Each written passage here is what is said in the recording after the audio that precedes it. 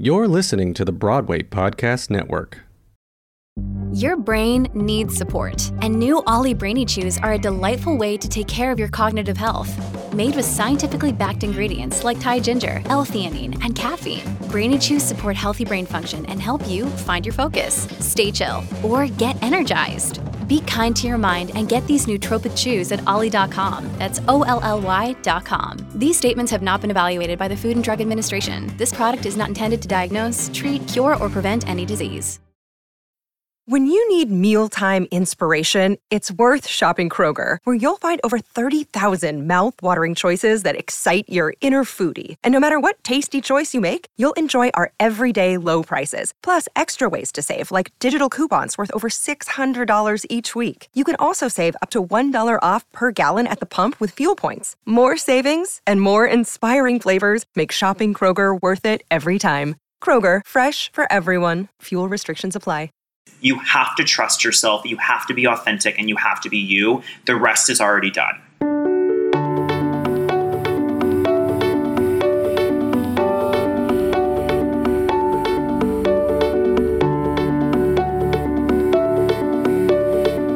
Hey, it's Tony Howell, and thank you so much for listening to my podcast. This month, my theme is hashtag Global Future Month. So as we just celebrated July 4th and our freedoms as Americans, I'm interested in exploring how interconnected the world now is and where we are collectively heading, for better or worse, as all humans in this planet. So in this episode, I speak to the one and only Tyler Mount. Now, you may know him from Playbill and the Tyler Mount vlog, but he's also NBC Universal's ninja for social media and an Olivier, Drama League, and two-time Tony Award-winning Broadway producer. So Tyler's been profiled by the New York Times, Forbes, and Out magazine, and it's because of his self-made success, his visibility, and his access to high-level insights, whether that's data from NBC or an interview with Patti LuPone. I thought that he would be the perfect guest to help guide us to where we all are heading for hashtag Global Future Month. So in this episode, we talk specifically about finding your path or your purpose, producing your own work, and then the latest trends and strategies when it comes to digital marketing and content strategy. So if you want to find your voice and win awards and carve your path, this episode is just for you. Enjoy.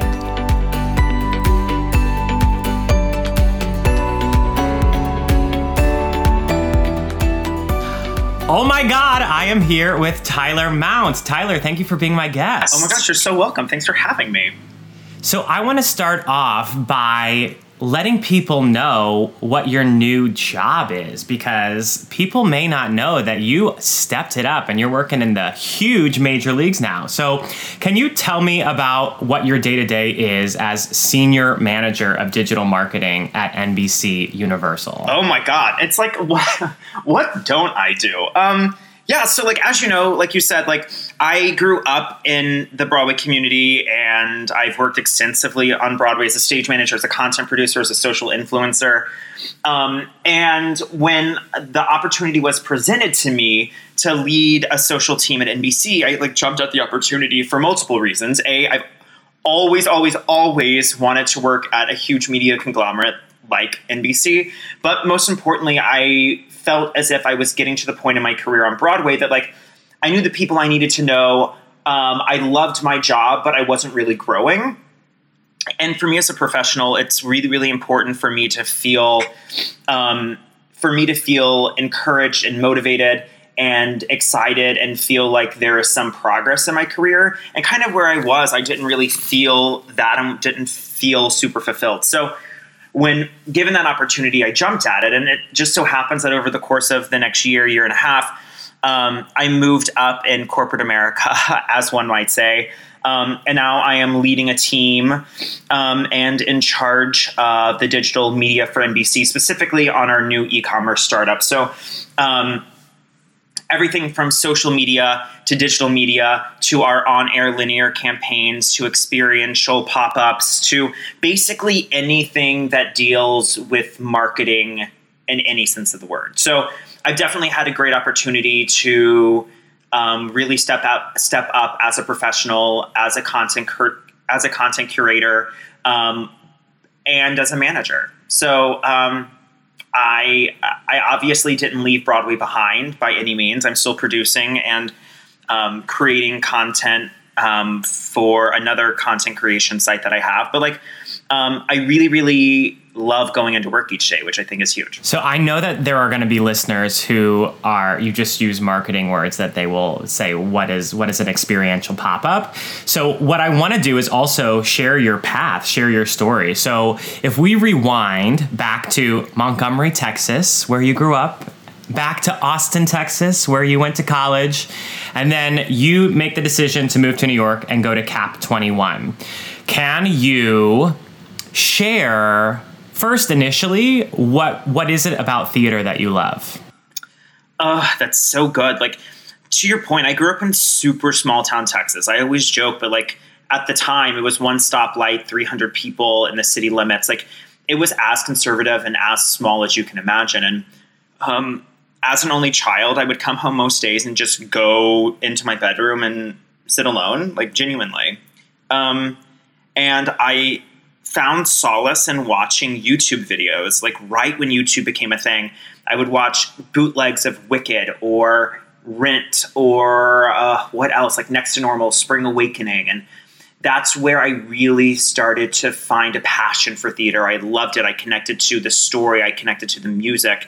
I connected to all of the things, you know, that a lot of people love about Broadway and the theater community. So then whenever I ultimately when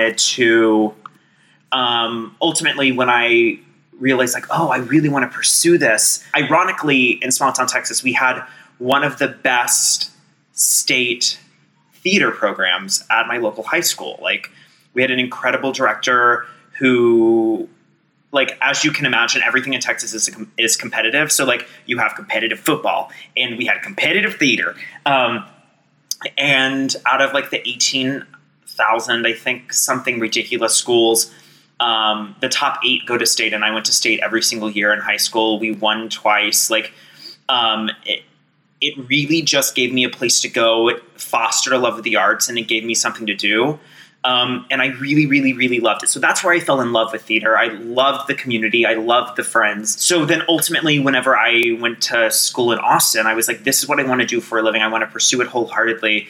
And I was able to do that. I was very fortunate in Austin. I graduated with my equity card. I had worked at every major theater there. I would like to think I was well respected in the industry. And by the time I was done, I knew I was moving to New York. Like, it was never a question. Like, the same way I didn't really question going to college, which is something I knew I was doing. It was just like, when I graduated, I moved to New York. So I definitely knew I wanted to do some sort of conservatory program post-grad. And so I chose CAP, auditioned, got in.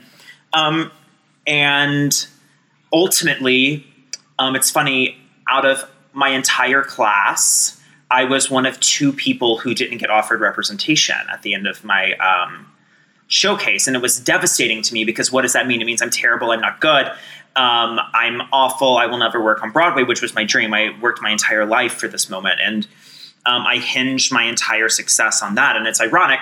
I mean, the feedback I got was I was one of 2 people who were union members who were equity, and we were the 2 people who didn't get offered representation. So I did the audition circuit. I did it for like 2 years, which doesn't sound that long, but was absolutely devastatingly difficult. It's one thing to like hear it and like know it, and I'm the most like motivated, headstrong, self-motivated person. Like, I wasn't too concerned, but like doing it every single day was so tiring to me, and I ultimately was like, this doesn't fulfill me. This doesn't make me happy. And I had substantial experience working at equity houses as a stage manager, and that's kind of what I fell into, how I was able to associate with the Broadway community, how I loved going to work every day, something I was really good at that I didn't feel like I was pushing or trying to like force myself into like I was acting. And then I started producing my web series. Yeah, so let's zoom in there. So I think it's fascinating that one of the things I want to talk to you about is this idea of purpose and like carving your own path. So how did the web series come about, the Tyler Mount vlog and all of its iterations? I am a really, really big believer in, although it sounds cheesy, I'm the biggest believer in like fate and everything happening for a reason, and you just having to trust the universe and everything kind of falling into place far better than you could have ever tried to like mash it together.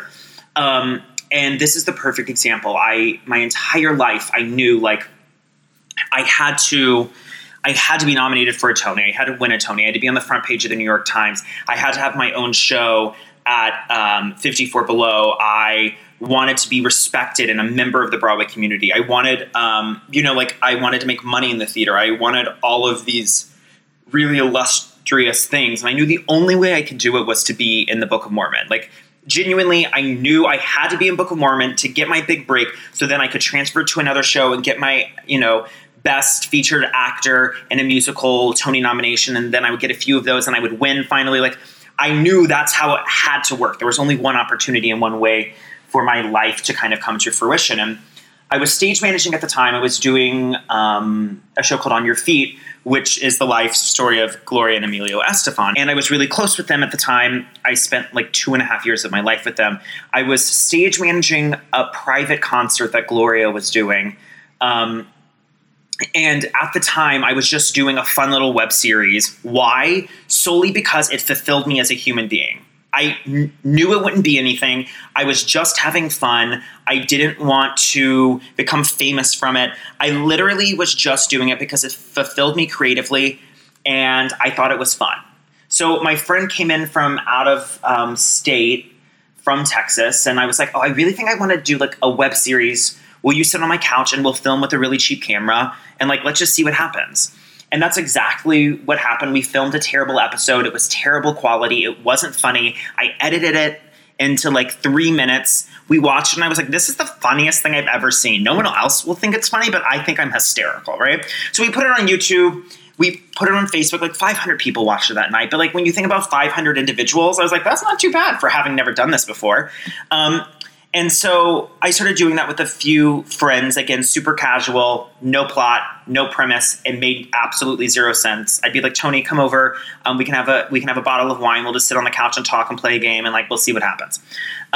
So jump back to me stage managing for Gloria and me walking into her dressing room and her saying, I hear you have a vlog. Can I come on it? And I said, you are the single most famous Latin performer of all time. So like, sure, you certainly can come over to my small Hell's Kitchen studio and be like, is this your closet? And come and do the show with me, right? So she's a woman of her word. The following week, her, Emilio, her assistant, were all in my house. We were drinking Barefoot Merlot. We played Truth or Dare. And the rest is really history. She defined my career, not only as a stage manager, not only giving me that incredible opportunity, but also being the first person to publicly believe in me and publicly believe in the series that I was doing. From there, it kind of went viral overnight. You can imagine when Gloria is sitting on this strange gay boy's couch talking about her uterus, like everyone from like E.T. to Access Hollywood picked it up, right? So it kind of went viral overnight for a very, very small amount of time, right? And then ultimately I reached out to Playbill. Playbill agreed to syndicate the show. Ultimately, they brought me on full time to manage their video strategy. And I did that for about 1.5 years. By the time I left Playbill, I've done over 200 episodes. Every star of the stage has sat with me at this point, basically, minus Idina Menzel. And I was syndicating to 168 countries, 3 million people. And that's kind of how it happened. And to my earlier point, all through my vlog, all through me never acting on Broadway, me being authentic, I was on the front page of the New York Times. I had my sold out 54 Below show. I was asked to, we can talk about this later, but like I was asked to start producing, and those shows won me multiple Tonys and an Olivier and a Drama League Award. All things that would have never happened if I didn't follow this gut instinct to produce this vlog, this little web series I could. Yeah, so zooming in on that, because I think that that's important. One of the things that I've noticed in my clients is that every artist has this itch to raise their voice, whether they do that through theater, whether they do that through vlogging, podcasting, whatever it may be. When it comes to your voice, your content, which just keeps getting better and better, like how are you developing yourself technically and then also spiritually? Because it sounds like you really found this purpose for yourself. I am constantly learning, right? I think as humans, we constantly learn. And I have had the huge fortune of sitting with Broadway's biggest stars, the people that other humans look up to and think, one day, if only I could be 1% of who they are. And I always learned from them. And I ask most of them the same question thereabout, which is, what advice would you give to a young person who wants to do what it is you're doing? And the answer is always the derivative of the same answer, and it's this. It is, you have to trust yourself, you have to be authentic, and you have to be you. The rest is already done. If I am trying to be a straight football jock in a musical theater land, guess what? I'm not going to be successful. A, because I'm not being authentic, but most importantly, there is a straight football playing jock who's going to go into the room and will get it because he's better at doing it than me. The same way, if there is an audition for a Broadway-loving vlogger who has met all of the stars on Broadway, like, I don't care who you are, I'm getting it. Like, you know what I mean? Like, because that's authentically who I am. And so, to your point, I think, how do you keep refining? It's all about learning. And the number one thing I've learned all centers around authenticity and intention. This idea that I am enough. Now, don't get me wrong. There are many times I don't believe that. There are many times I have to convince myself or tell myself or remind myself. But like this idea that I am enough, that me being me authentically will resonate with people.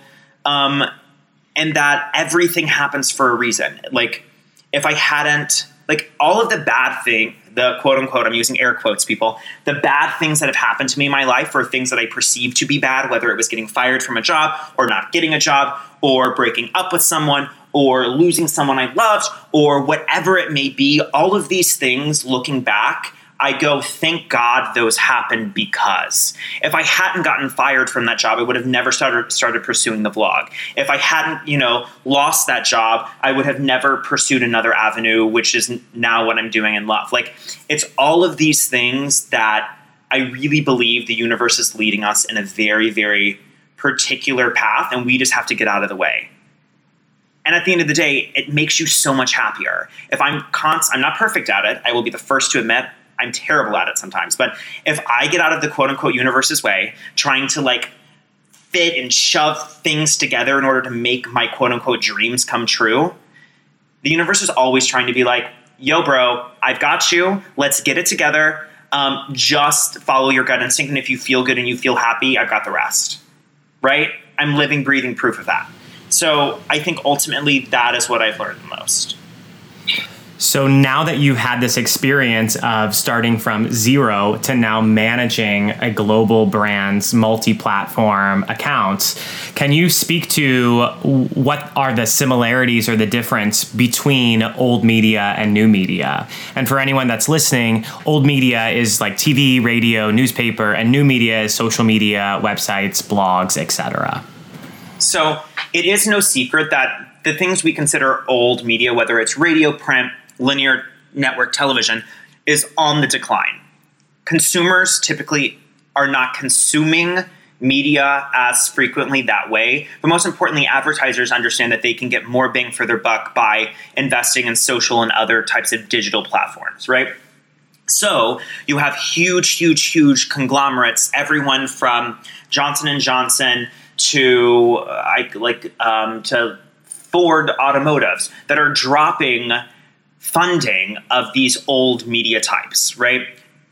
The ratings on television are, dropping through the floor. The cost of print ads are dropping through the floor. And then on the other side, the cost to serve Facebook ads, or the cost to have an influencer do a custom post for you is going through the roof. Why? Because they can reach more people in a very, very targeted niche market much more effectively and efficiently than broad linear television can. So those are the huge differences that are kind of shaping the industry that I work in now. But the things that are just so similar is all about the concept. It's all about, I always like to explain, the goal of advertising at the end of the day in marketing is to push a consumer through the funnel, right? The larger idea of this purchase funnel, the top level being brand awareness and prospecting. People need to find out about your brand. Then they have to be reminded about your brand. Then they have to consider purchasing into your brand, whether that is you are selling a car or whether it is you are selling yourself as a director, right? And then conversion is at the very bottom of the funnel, which is clicking purchase now, or it's hiring that actor or hiring that director, whatever that is for you. So the goals are the same. We have to move consumers through the purchase funnel. But even at its core, I will say this 50 times a day, it all comes back to authenticity and accessibility. It is the idea of what are both old media ads, aka ads that are running on network television, and ads that are running, let's say, something super modern like programmatic ads running on YouTube, right? What are they trying to do? They are trying to do the same thing. Move a consumer through the purchase funnel, but how? By being authentic and connecting to that user in a very, very, very organic way. So ultimately, we're trying to do the same thing in both type of ads. However, one is much cheaper and one is much more effective, right? So whenever you see something run on linear television, like over the course of a month, I can tell a brand they're going to get 500 million with the B impressions, right? 500 million people are going to watch that ad. However, for the same price, I can only guarantee, I'll say 10 million impressions on social, but I can say it's much more turnkey. It's much easier for someone to click on that ad. It's much more targeted because linear is called linear because it's a straight line. Anyone can intersect it at any point and see the same thing. Digital is the exact opposite. It's curated, it's programmatic, and it's targeted specifically. So your results are much greater there. So for those that are listening that say, I'm not running ads, I just really kind of want to make a name for myself. Can you talk about content strategy for their own podcast, web series? Right. So the first thing I always talk about is consistency. As artists, it is very, very hard, especially if you don't have a boss telling you what to do, to remain consistent. And it is the biggest downfall of new content creators for several reasons. A, let's talk about the very technical aspect. Platforms like YouTube, Instagram, Facebook, they all have proprietary algorithms that crave, love, and thrive on consistency. Why? Because it tells the algorithm that you are a respected, real brand that is posting real content, right? So whenever I started, it was non-negotiable. I posted every Monday and Thursday at noon without exception. If I had the flu, I was posting. If I was going out on vacation for 2 weeks, I would have filmed 4 episodes the week before. It was non-negotiable, right? Then on top of it, it is all about, what is my magic word? It is all about being authentic. You can tell in the first 3 seconds if someone is doing something for an ulterior motive, right? If I'm vlogging to be famous, I can read right through it and it isn't funny, it isn't cute, and I don't want to watch any more of your content.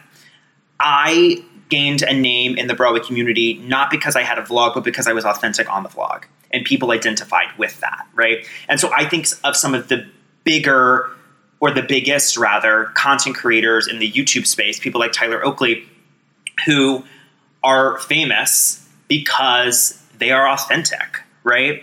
So I think first, consistency, second, authenticity, and you have to really, really, really be a business person at the end of the day.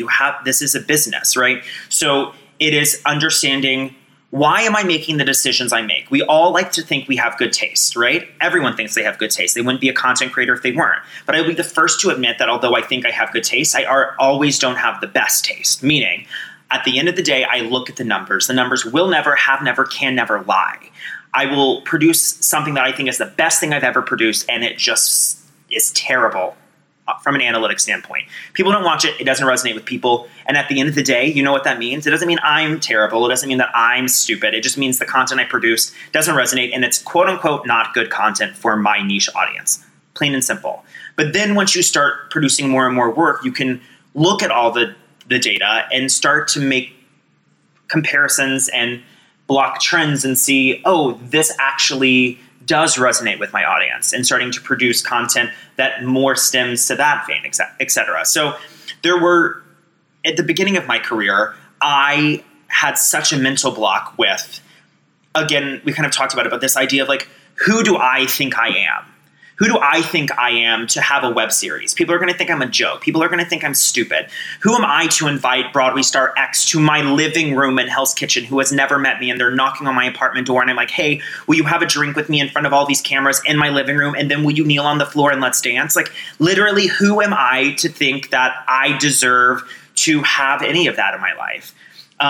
And at the end of the day, I realized so many people my age, younger, older, would die for that experience, right? And that's why it was so resonating with so many people. It was like, I always like to say that I was channeling 7th grade Tyler on my series. It was Anthony Rapp, star of Rent, literally came to my house and we sang La Vie Boheme on my couch, right? Like 7th grade Tyler would still be in bed. Like, I just would always remind myself before I started filming, I would look into the camera and I would remember that there was a 7th grade Tyler in small town Texas watching this, and this is the only thing that he or she would watch today to get them through. And that is what I would do. So that was a long diatribe, but consistency, authenticity, analytic strategy, it's very important. And the great thing is, every single platform on earth, whether it's Facebook, YouTube, Twitter, Instagram, Pinterest, they all have incredible analytic tools that are built in, and anyone can use them. You don't need a computer science degree to understand them. So look at the numbers, follow the numbers, because they never lie. So now you went from producing your own content to then producing Broadway plays and musicals, and you have 2 Tonys and an Olivier to prove it. So what was that transition? Like, how did you make the switch? I look back on my life and I go, I mean, like, let's hope it's not over, but like, I look back on my life today and I go, if you paid me $1 billion, I could never tell someone else how to do this, right? Like, I get asked all the time, well, how do I do what you did? And you hear it all the time, and it's not a great answer, but it's every journey is different. Because if I told you how to do it, I would tell you, devote your entire life to theater as an actor, fail miserably, then start stage managing and talk to Daryl Roth and let her give you your big break, and then do a show with Gloria, and then get fired from that show, and then be a waiter, then decide to do a web series, and then ask Gloria if you can do if she'll do the show, and then accidentally get a job at Playbill, then go to NBC. Like, literally, I could never, ever, ever plan it, and I could never recreate it for someone else. So at this point, it's like, doesn't even shock me anymore. I'm like, how random, but how right is what I always think. Like, when I was transitioning from Playbill to NBC, at that time, I got a call from a producer in the industry named Hunter Arnold. Now, Hunter has produced everything from Kinky Boots to Dear Evan Hansen to Anastasia to Hadestown, Once on This Island, and many, many things in between. He said, there is a systemic issue on Broadway, and the systemic issue is the fact that, for the most part, there are exceptions to any rule, but for the most part, the people who are producers and successful producers at that are straight, older, white, rich men. That is just a fact. You look at the past 5 Broadway seasons, and they're outside of celebrities, you are looking between 3 to 5 women of color. We're talking about thousands of producers. That is a systemic issue. That even if we're producing a show like The Color Purple, right, which was incredible in its own right, the people who decided to do the show and who hired the creative team, who then hired the actors and are interpreting that story, are, for the most part, straight white men and Oprah Winfrey. So that is a systemic issue. And he said, there are no young people producing on Broadway, young being under 45, right? And he was like, I want to change that. Not, to be clear, not based on age, based on sexual orientation, based on gender, based on national origin, based on race, all of these things that are typically overlooked because it's a rich old white man's club, right? I'm completely aware I'm male. I'm completely aware I'm white. But I'm certainly not over 45 and I'm certainly not straight. So he was like, I'm doing a show called Once on This Island. I really want you. And there were multiple other people included in this program. I want you to try to be a producer. That's the only way we're going to change it. I will teach you everything I know. I will walk through every document with you. I will literally make calls for you. I will sit with you. I will do everything you need me to do. And then your next show, I want you to take the reins and I will sit with you and answer any of your questions. And the third show that you do with me, I want you to, just lead and do and ask me if you have any questions. And then the fourth show, I want you to do by yourself and only call me if you have an emergency, right? So Hunter really, really changed my life dramatically overnight. Again, a call out of the blue. At the time, I had never heard of this man, had no idea what was happening. But again, when the universe literally is like, hi, do you want to be a Broadway producer? You can't say no, right? And that's what really kept me ingrained in the industry and kept me participating, I'd like to say. So my first show was Once on This Island. I was able to raise enough money to be an above the title producer for that. That was my first Tony. Then I did a show called The Inheritance, which is a 2-part gay drama that just closed in the West End. Got nominated for the Olivier, and I won that. Then I did a show called Hadestown. Got nominated for the Tony, won that. Then I currently have Frankie and Johnny, which is Terrence McNally's show on Broadway starring Michael Shannon and Andre McDonald. I have a show called Oscar at the Crown, which is in the middle of Bushwick at a gay club, which is wild, set to the work of Oscar Wilde. It's his life story. But ironically set to like a crazy pop EDM score. And then I have a few more projects coming this fall that I can't talk about yet. But nonetheless, I've been very lucky. I would be lying if I told you any of those Tony wins had anything to do with me. I was just very lucky and worked hard to get above the title, That's amazing. So congratulations. For anyone who's listening who wants to produce their own work, so whether it's a one-night concert at 54 Below or the writer that's listening that wants to have a Tony-winning Broadway show, what have been some of your big lessons as a producer? First, you just have to do it. No one in this industry, or any industry for that matter, is going to ever give you permission to do it. Why? Because people hate changing the status quo, right? Why? If I'm already doing it and I'm already successful, why would I ever want someone else to come in and possibly disrupt that? I have a huge issue with that. My favorite phrase of all time, I will say it 50 times a day, is me lighting your candle doesn't extinguish my own. The idea that there is unlimited energy in you coming to produce a show with me, or me giving you advice or insight and not charging you for it, it doesn't make me less worthy or less important. It just empowers you. They're not related at all. So the biggest piece of advice I would say is you literally just have to go out there and do it. Period. No one is going to give you permission to do it, but there is always someone in the industry who will help you. Right? So it's asking the Hunter Arnolds of the world. It's asking, sending me an email and asking to grab coffee and talk about it.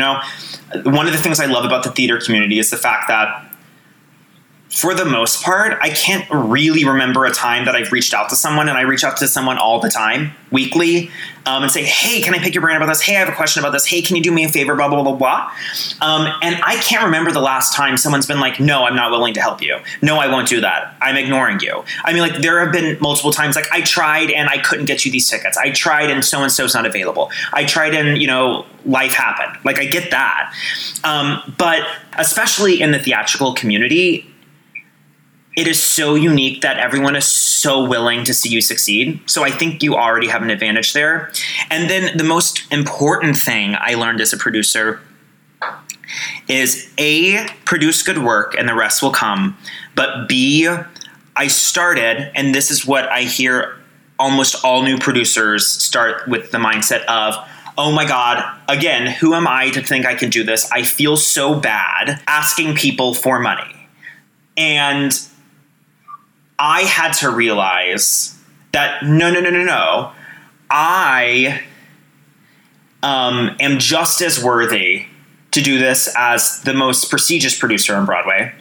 But most importantly, at the end of the day, I am not asking for a handout. Your money that you're investing in a show doesn't go to me at all. Frankly, I don't get paid unless the show makes money and you get paid 100% back, right? So I'm not here to waste your time, because I'm not here to waste my time. But most importantly, I realized I am selling something, right? I kind of mentally lump potential investors into three categories. One, the first is like close family and friends who will do it because it's me, right? Like, I really have loved you forever. I want to support you. This whole theater thing sounds fun, blah, blah, blah. Then you have your second type of investor who's doing it for the experience. Like, I want to go to opening night. I want to go to the Tonys. I can, quote unquote, buy into this experience, right? And then you have the third, which is typically the really analytical finance background businessmen and women who are like, I am doing this strictly as a portfolio for financial profit. And once I learned, I'm selling three different things to three different people, it changed my life and my ability to produce on Broadway. So I think, to sum it up, I think it's all about knowing who you're selling to, being authentic, and being a good person. I mean, ultimately, doesn't that always help? So now that you have had all of these awards and achievements, can you share what is your definition of success and how has it evolved? Oh my God.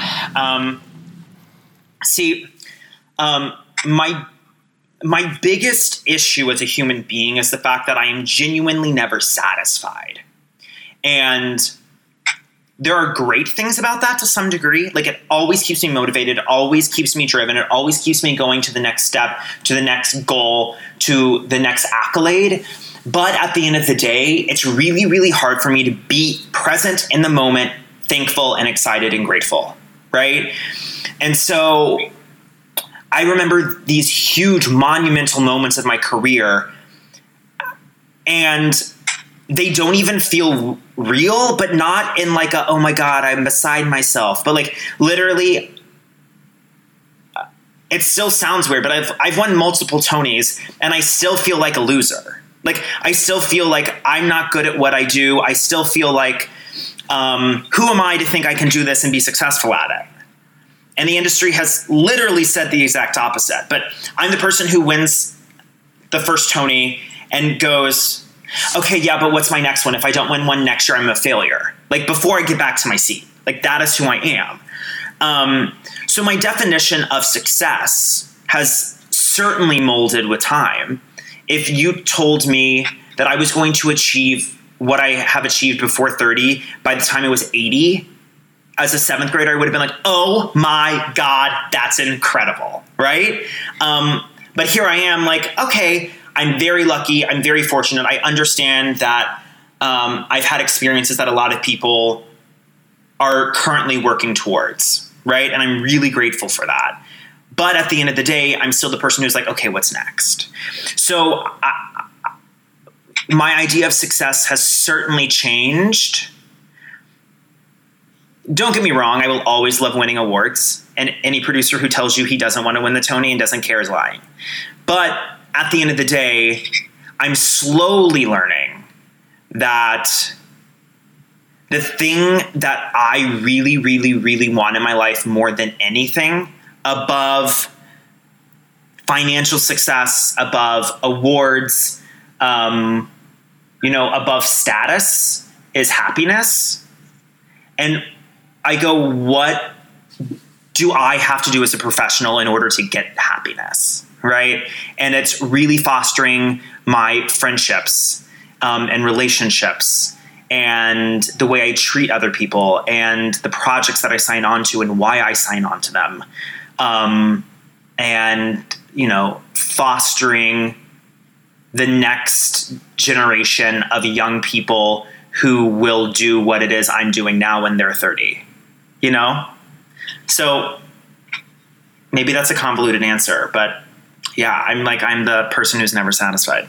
So that definitely answers my next question, which was where does your hustle and where does your fire come from? So I know that you run around, that you're very busy, that you actually just jumped into this podcast. So real quickly, can you just let us know sort of what your daily routine is in order so that you can seek out those moments of happiness for yourself? That's good. I am chronically exhausted. It's obviously my schedule varies day to day, but typically I'm getting up around 6:37, answering emails or working out. If I answer emails in the morning, I work out during the day. If I work out in the morning, then I'm answering more emails during the day. I get into the office, typically back-to-back meetings, from 9:30 to 4, 9:30 to 3:30. So you can imagine getting actual work done that you have to do as a result of those meetings is nearly impossible. So from there, while I'm at work, I'm obviously dealing with the day-to-day of things at NBC, but also at the same time, I'm trying to, depending on the week, depending on the month, I'm doing everything from interviews with press during Tony season to, influencer campaigns for other companies, specifically for my own personal brand, to,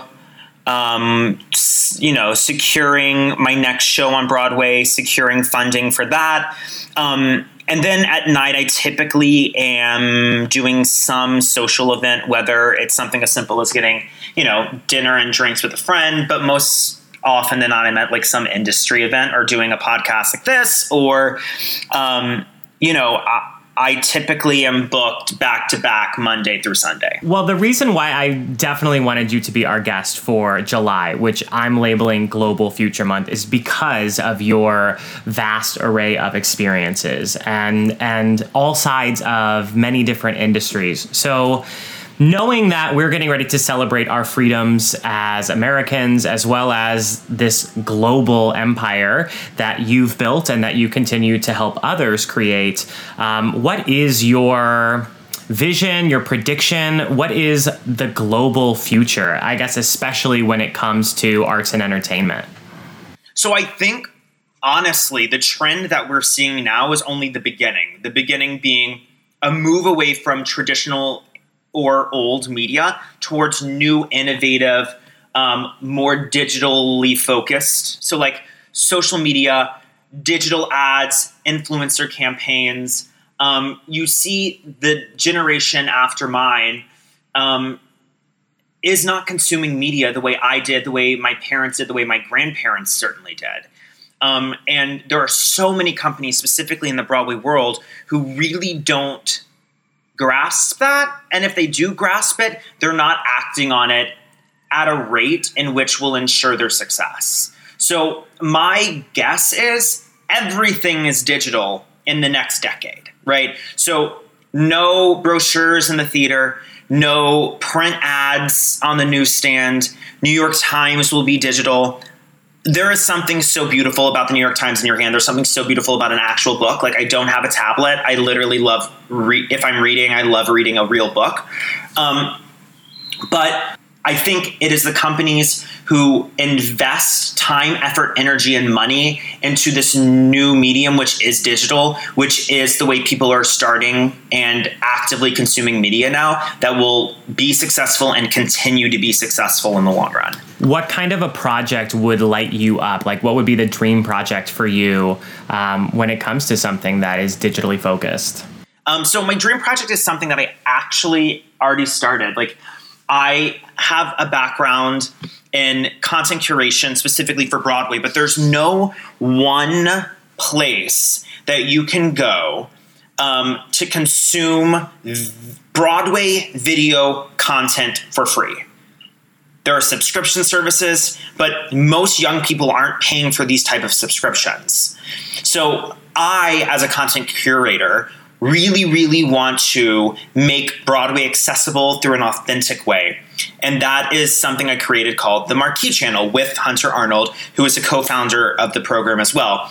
It is a digitally syndicated network that is completely free on YouTube, that subscribers and viewers can see everything from my vlog to behind the scenes content to first looks, like we saw the first look of Shoshana Bean and Waitress with Jeremy Jordan, like just some great opportunities for theater consumers to see content in a way that they've never seen it before, aka shot on, Sony Red cameras, broadcast quality. It looks like it was shot for a Netflix video.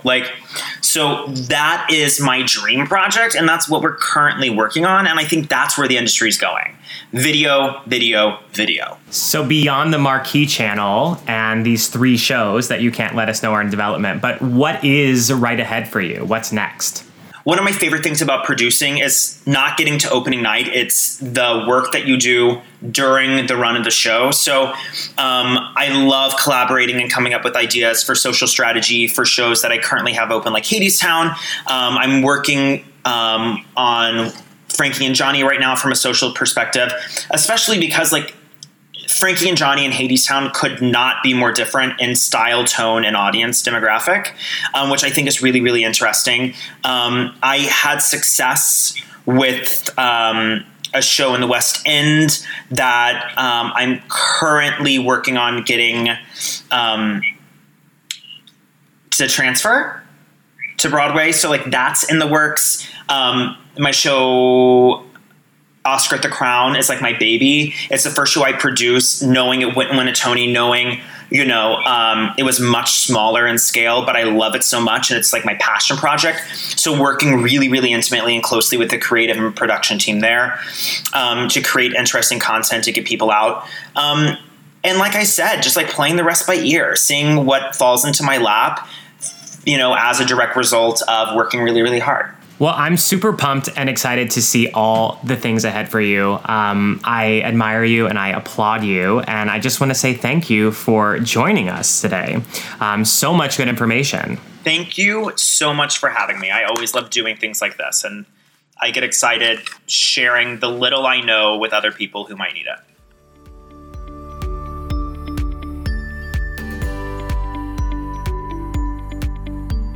Thank you so much, Tyler, for joining me on the show, and thank you for listening. I want to zoom out and rewind. So Tyler went from being a small-town gay boy who found solace in watching Broadway bootlegs. He then worked incredibly hard to move to New York City as an equity actor, and then was greeted with the all-too-familiar rejection. First, from his college showcase, and then I can tell you multiple callbacks for his dream job in the Book of Mormon. So then he decides to focus on what he's good at and enjoys doing. And there's a trend here that he was always creating, managing, and producing content. First as a stage manager with live content, and then as a digital content creator, and now award-winning Broadway producer and senior manager of digital marketing at NBC. So I find this incredibly inspiring, and I hope that you do too. And I want you to think about these 3 questions. Why did you get started in your line of work? What are your special gifts? Who are you creating for? Now remember to focus on Tyler's 3 recommendations. That's authenticity, consistency, and being a business person. So one thing that you can do after listening to this episode is look at your analytics to learn more about your audience and what resonates with them and create for them. Now, if this episode resonated with you, I would love it if you would please screenshot it and tag Tyler with your gratitude. You can find him on Instagram, Facebook, Twitter, and Snapchat at Tyler G. Mount. And then hop over to marqueechannel.com to check out his latest work in the Broadway arena.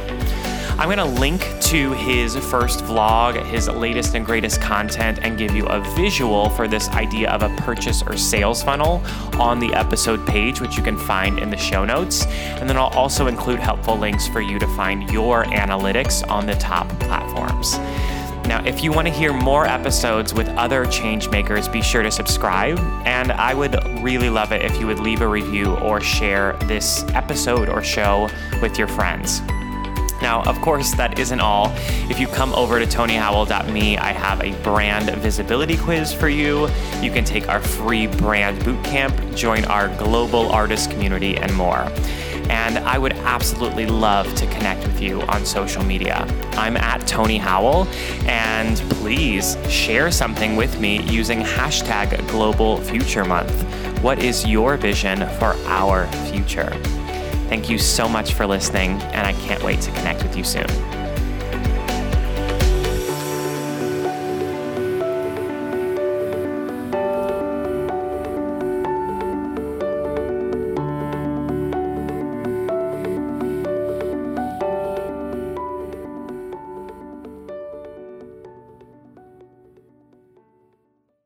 Hey, it's Leslie Odom Jr. here on the Broadway Podcast Network to tell you about the Rise Theater Directory, a program of Maestro Music. Rise is a national online resource designed to connect and empower backstage and administrative and creative theater professionals from underrepresented backgrounds.